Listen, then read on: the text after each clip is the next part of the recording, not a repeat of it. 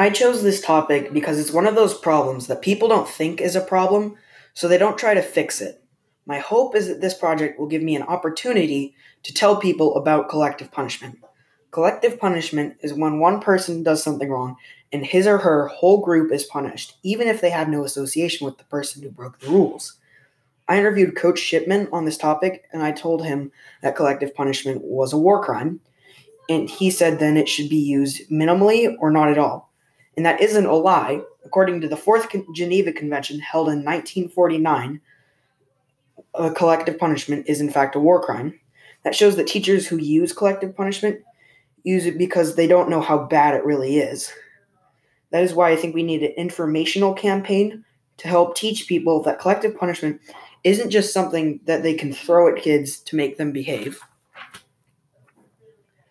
The other big thing I want to talk about is bullying. Sometimes one person tells the teacher what is happening, and the person breaking the rules starts bullying them. Other times, the people who are doing the right thing get fed up and start bullying the person who breaks the rules. Either way, it's bullying and it's not good.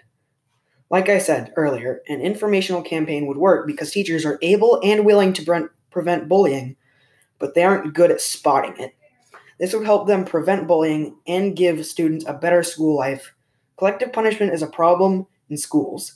I don't think this will completely solve it, but it's a step in the right direction, and I think that will go a long way in preventing collective punishment in the future.